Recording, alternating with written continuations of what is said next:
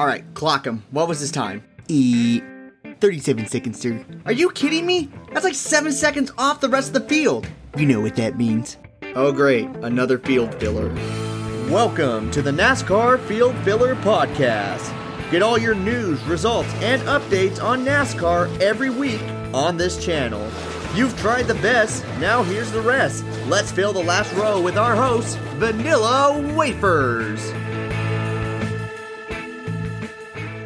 What's up, everybody? Welcome to the back of the field as well as the bottom of the playlist. This is Vanilla Wafers, and thank you for tuning in to the Field Filler Podcast. We just had our third race of the playoffs in the book, which means round 1 is done, and a group of 16 has been reduced now to a group of 12, and the points will be reset based on how much points they have accumulated as far as playoffs go.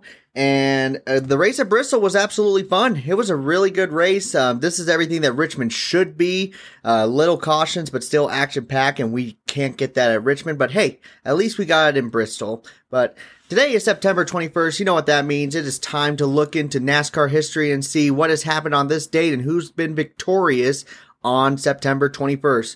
First, starting off with Martin Truex Jr. He actually won on September 21st last year at Richmond Raceway, where he was able to edge off Kyle Busch, who led 202 laps in this race. Martin Truex Jr. was able to win the race even after getting spun out by Ricky Stenhouse. A few years back, we got Joey Logano getting the victory at New Hampshire Motor Speedway. He led 73 laps. One of the closest contenders they had was his partner Brad Keselowski and Kevin Harvick. He was able to get the victory and also go into the finals of the 2014 playoffs. However, he finished 4th due to some pit road errors. Then we moved back 6 years, back in 2008, where Greg Biffle, driver of the number 16 Jack Roush at the time, was able to get the victory at Dover International Speedway, where he led only 29 laps, was able to edge out his two partners, which were Matt Kenseth and Concrete Carl Edwards. He finished 3rd in the point standings. Jimmy Johnson was the one who won the championship. Staying with Dover International Speedway, we have back in 2003, Ryan Newman getting the victory, leading 106 laps, edging out Tony Stewart, who drove the number 20 for Joe Gibbs, and then Kevin Harvick driving the number 29 machine. Ryan Newman at this time was with Roger Penske. This was by far one of his best seasons he ever had. He had 8 victories in total in the 2003 season. The only season to come even close to this was 2004, where he got 2 victories. Every other season, he's only had 1 victory in each of them.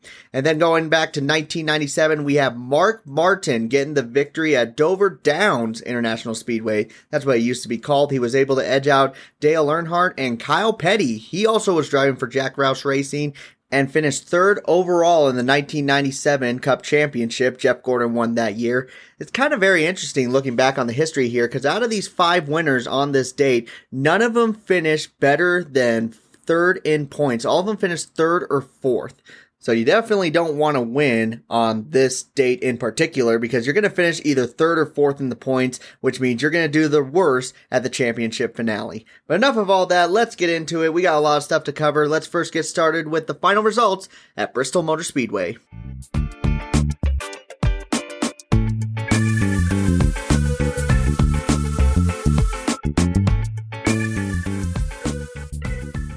Alright, let's cover some quick notes here. We had over 500 laps run here at Bristol, and there was 14 lead changes amongst 8 different drivers, and we only had 5 cautions for 50 laps, so not too much of a wreck fest, but still a good action-packed race. There was only 6 cars left on the lead lap, and it turned out in the end it was Kevin Harvick who was the strongest contender here at Bristol Motor Speedway, because he got the victory after leading 226 laps. Congratulations to the number 4 of Kevin Harvick. He gets his 9th win of the season in 2020. Finishing second, we have the number 18 of Kyle Busch. Finishing 3rd is his teammate and a non-playoff contender, the number 20 of Eric Jones.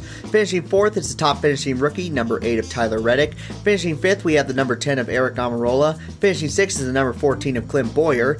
Finishing 7th, we have the number 9 of Chase Elliott. Finishing 8th is the number 17 of Chris Buescher. Finishing 9th is the number 37 of Ryan Preece, good run for him. And rounding out the top 10, the number 34 of Michael McDowell. There was actually 5 non-playoff contenders who finished in the top 10. That's how crazy this finish was. Finishing 11th, we have the number 22 of Joey Logano. 12th place was the number 3 of Austin Dillon. Finishing 13th is the number 12 of Ryan Blaney. Finishing 14th, we have the number 42 of Matt Kenseth. Finishing 15th is the number 1 of Kurt Busch. Finishing 16th is the number 88 of Alex Bowman. Finishing 17th is the number 48 of Jimmy Johnson. Finishing 18th is the number 13 of Ty Dillon. Finishing 19th is the number 21 of Matty Benedetto. And rounding out the top 20, another rookie, the number 38 of John Hunter Nemechek. Here are some noticeable drivers who finished outside the top 20. Finishing 21st, we have Denny Hamlin in the number 11 machine. Got some damage earlier in the race and was never able to recover. Same with Cole Custer in the number 41 machine. He finishes 23rd. The number 19 of Martin Truex Jr. had a loose wheel, which cost him quite a few laps. He finishes 24th in this race. And then we have Brad Keselowski losing power steering in the middle of the race. He was able to come back on, but he was already 88 laps down, and he finishes 34th. And the last playoff contender who finished outside the top 20, William Byron in the number 24, gets caught up in an accident with the driver slowing down on the front straightaway, and he gets all that damage and he exits the race early, only completing 232 laps. He finishes 38th and he misses the playoffs. Other drivers who missed the playoffs was Matty Benedetto. He had to basically get a victory, but he missed it. And then as well as Ryan Blaney, kind of in the same situation. And then we had Cole Custer, the only rookie that made it into the playoffs. However, he did not have a strong run compared to everyone else, so he misses it going into the round of 12. The people who are moving on to the round of 12 is Kevin Harvick. He will start off with 3,067 points. Denny Hamlin, the number 11, at 3,048 points. Brad Keselowski at 3,035 points. Joey Logano at 3,022 points. Chase Elliott at 3,021 points. Martin Truex Jr. at 3,016 points. Alex Bowman at 3,009 points. Austin Dillon at 3,005, as well as Eric Almirola. They both have the same amount of points. And then Kyle Busch and Clint Bowyer with 3,004 points. And lastly, we have Kurt Busch, driver of the number 1. He will start off with 3,001 points. And that is your final results here at Bristol Motor Speedway and the round 1 of the playoffs. So let's get into some highs and lows coming out of this race. First, starting off with the fans coming back. It was great to see. I think they had 30,000 fans in attendance, so it's finally great to see spectators back in their seats. I don't want a full stadium quite yet, because the worst thing that could happen is COVID just spikes up, and then everyone's going to point the finger at NASCAR. Oh, those imbeciles don't know how to treat a virus. I don't want to deal with that, but it was still really cool to see the fans out there in attendance. And also the action-packed finish. Even though there was only 6 cars that finished on the lead lap, yeah, you heard me right. It was still a great finish. We had 3 cars in contention to win the race. Kyle Busch was doing everything he could to get past Kevin Harvick. He did get past him at one point, but then good old Joey Logano screwed him over, and he got past once again. And then we had Eric Jones come into the picture. In the last few laps, he wasn't able to make a pass, but he was going to be there if those guys made a mistake. And that's what I want from a Bristol race. I want a good action-packed finish, and we seem to get that a lot when it comes to these most recent Bristol races, so I'm perfectly happy with that. Also, there was a lot of bumping and running. That's what Bristol is known for. I know for a while that didn't really exist at Bristol, which was a big heartbreaker, but now it's back, and Bristol is one of the top races now to be able to watch during the year. Green flag pit stops happened for the first time ever at Bristol, it feels like. It was kind of cool to really see that. It was showing which drivers were willing to take the risk, and green flag pit stops make an appearance at Bristol for like the first time in ever.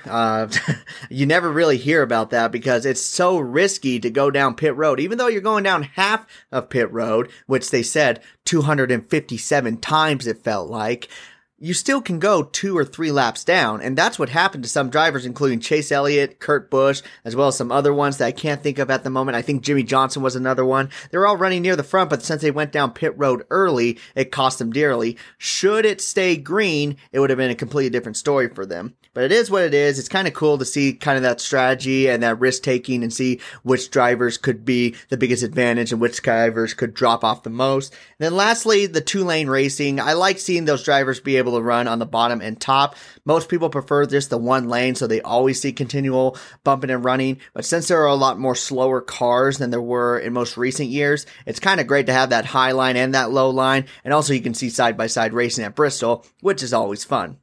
So there was quite a few highs going into this race, but there's also a few lows as well. One thing by far is the poor coverage by NBC Sports Network. I can't stand watching the races on NBC, because here's a perfect example. Denny Hamlin ran into the back of Martin Truex Jr.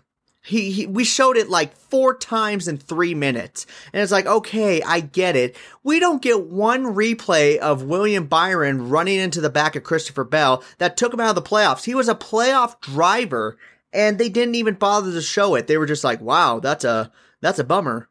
All right, now moving on to pit stops. It was like, are you kidding me? This was big. The number 24 car was right there on the cutoff line. That was making the cutoff so damn important.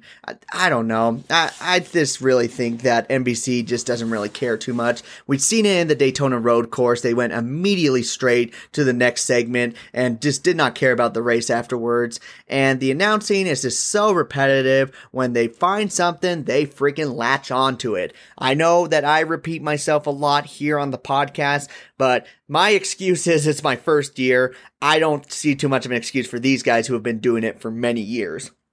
Another low was the cutoff wasn't really that close by the end of the race. I mean, unless Ryan Blaney would come back and win the race, which he really wasn't going to be able to. He was doing good, but not to the state of like Kevin Harvick or Kyle Busch or even Chase Elliott.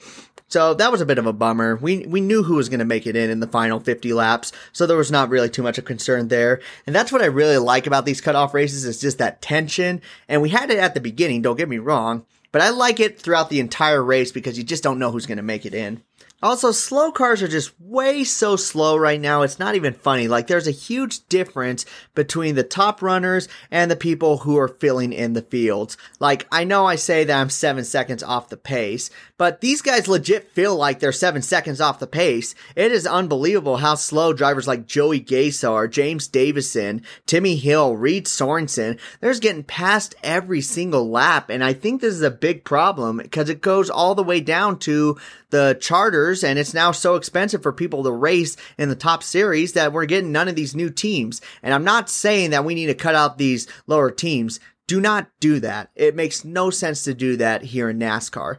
What I'm saying is, eliminate this dumbass charter, and then whenever you guys bring back qualifying, that's how you determine who can run the race. Because if some drivers are just way too off, there should be a cutoff line. It could potentially cut the field down to 32, but at the same time, it could expand the field to 40 with some potentially good drivers. And you know, this says, oh, well, small teams can't compete. Usually, a small team can make it in on qualifying. If they're not making it in on qualifying, or they're extremely slow to begin with, they should be on the track to begin with. I really feel like that it needs to be time that these drivers and these teams start to put more focus into the car so it has more speeds, rather than finding a sponsor and then just running around the racetrack, really just slowing everyone down. That's what I personally feel about that. And then lastly, let's just talk about Kyle Busch just bitching about everything. He was very professional in his post-race, which really sucks because I wanted to hear him scream and complain through the microphone, but he did it in the media center. He dropped names.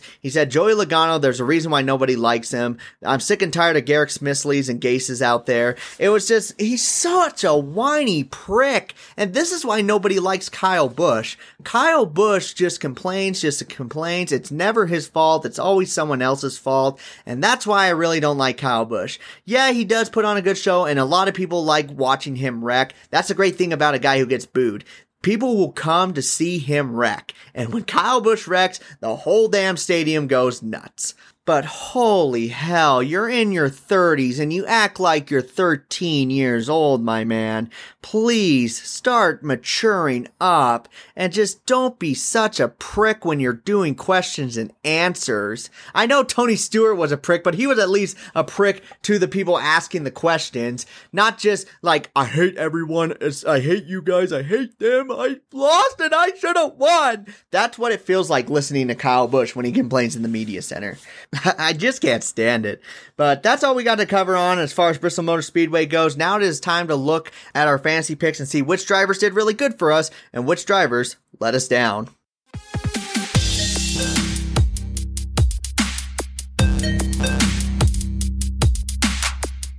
So last episode, we kind of touched on all the playoff drivers as well as some non-playoff drivers who could do potentially well in this race. And by the looks of it, it was really kind of 50-50 everywhere we look. Most races, we can at least pinpoint the top dogs at the very least, but we couldn't really get that in this race. It was kind of interesting on that one. Chase Elliott and Kyle Busch were without a doubt top dogs, so hopefully you guys put them on your list because they were the second and third best. Brad Keselowski completely let us down, but he was running really well in the race. It was just the power steering that really kind of screwed him over. You can't run Bristol without power steering. There's just no way. My arms would be killing me. I'd be jacked, but I'm not going to be finishing well in that race. Denny Hamlin with his damage. Denny Hamlin has been struggling this first round. It's kind of reminded me of Kyle Busch last year, but Kyle Busch was able to seal the deal. Denny Hamlin is no longer the strongest contender. It's without a doubt Kevin Harvick. So let's see what he can do in round 2. But if it's anything like round 1, he might lose all his points that he accumulated throughout the regular season. Then we have Joey Logano in the number 22 machine getting 35 points. That's a good area for him. I said on average he would score right around there, and that's exactly what he did. Then moving on to the top 10 guys, we got Clint Bowyer in the number 14. He did exactly what we thought he would do, get a top 10. He's so consistent at Bristol with a 6th place finish. We're happy with that. He gave us a good solid 34 points.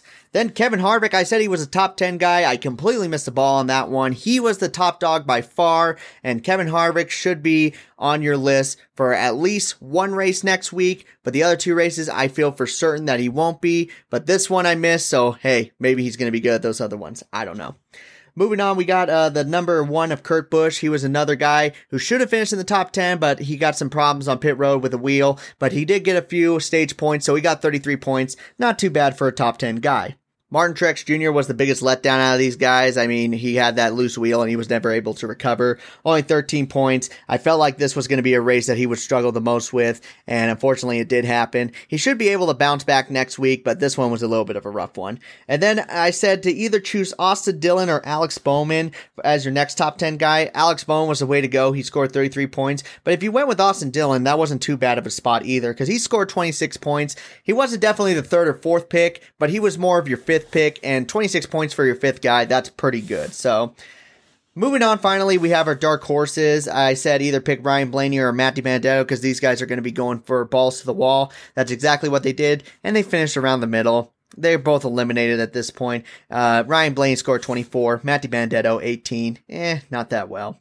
Eric Jones was the best dark horse to go with, as he was able to score 36 points, and actually so was Eric Almirola. He scored 36 points as well. He did really good at the Bristol race, and I did not feel like he was going to do good at all. But stayed on the lead lap, by far, doing what he needed to do, run top 10, and he actually finished in the top 5.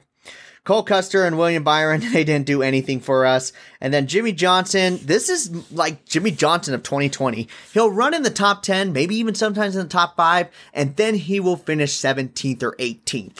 And he did it once again. Another great car, finishing 17th. I don't know how Jimmy Johnson does this, but it is what it is. This is just a horrible season for Jimmy Johnson. But that's the final results for that. Our top 3 guys were Kevin Harvick, Chase Elliott, Kyle Busch. So if you had all 3 of those guys on your list, bravo. Very well done. And then the other guys would be Eric Jones, Eric Almirola, and then finally, I think Joey Logano. So honestly, if you would have went with 2 top dogs, 2 top 10s, and 2 dark horses, you could get the top 6. So that's why we do it like that, because you never know who's going to be the most impressive. But now moving on to my favorite segment, because it's the most competitive segment on this entire episode, and that is, which observer was the best? Was it me, yours truly, Crazy Corrado, or Mechanical Manny? Okay, I feel the tingling in my balls. I have to see if I finally got a victory after, what is it, like 6 weeks? So let's get into it. First, starting off with me, we already know who I went with. I went with the Busch brothers, and then Clint Bowyer, Austin Dillon, Ryan Blaney, Chase Elliott. All of them did surprisingly really well for me. I kind of wish that Ryan Blaney or Austin Dillon did a little bit better, but those were my 5th and 6th picks, so beggars can't be choosers. Moving on to Crazy Corrado, he was a little similar with me. He also went with Kyle Busch. If you did not go with Kyle Busch at Bristol, what the hell's wrong with you? He also went with Kevin Harvick, Ryan Blaney, Brad Keselowski, Jimmy Johnson, and Eric Jones. Really good job on Eric Jones as your dark horse. The ones that let you down was really Brad Keselowski and Jimmy Johnson, but luckily you get to eliminate the 6th guy. Moving on lastly to Mechanical Manny, he also had Kyle Busch, he also had Kurt Busch, again Brad Keselowski, Jimmy Johnson, William Byron, and Austin Dillon. Yeah, he kind of really did really bad. I don't think we gotta really look more into Mechanical Manny, because Mechanical Manny, you safely got the bronze medal. You scored 140 points. Sorry, you had William Byron, Brad Keselowski, and Jimmy Johnson kind of gave you the screw down. You can't really win with that one. But now, it is time to see who is the best out of the observers. Does Crazy Corrado get another victory over me, and I cry like Kyle Busch did in the media center?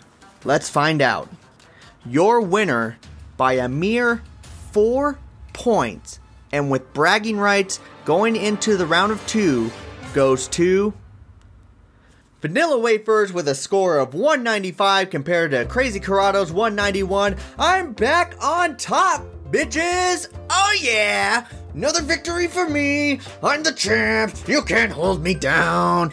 Yeah, I know it took me 6 weeks to finally gloat like an ass, but still, at the same time, this was a long time coming. I was so close for so long, and now I am back on top. I now feel comfortable with who I am and giving you guys results, because I felt like me continually finishing 3rd place was really bad for the show. So thank God that I've made the right picks for this week, and I can at least go to Las Vegas with a little bit more confidence. So I'm going to take this victory, and I'm going to make fun of Crazy Corrado and Mechanical Manny so bad off the air. You have no idea, and watch them come back with vengeance next week. But congratulations to those guys. Crazy Corrado did really good. Mechanical Manny just had horrible luck. But I now sit here with 8 victories. I'm just as good as Kevin Harvick. Now, Kevin Harvick also has 36 competitors, and he's actually a race car driver. I'm just a guy who just complains over the internet. But still, I am going to compare myself to this guy. That's right, a field filler is just as good as Kevin Harvick. I just need to win at Las Vegas, and he doesn't need to. So let's see how they do, starting off with the first race at Las Vegas for the round of 12. And for now, I am going to enjoy my bragging rights for the next week.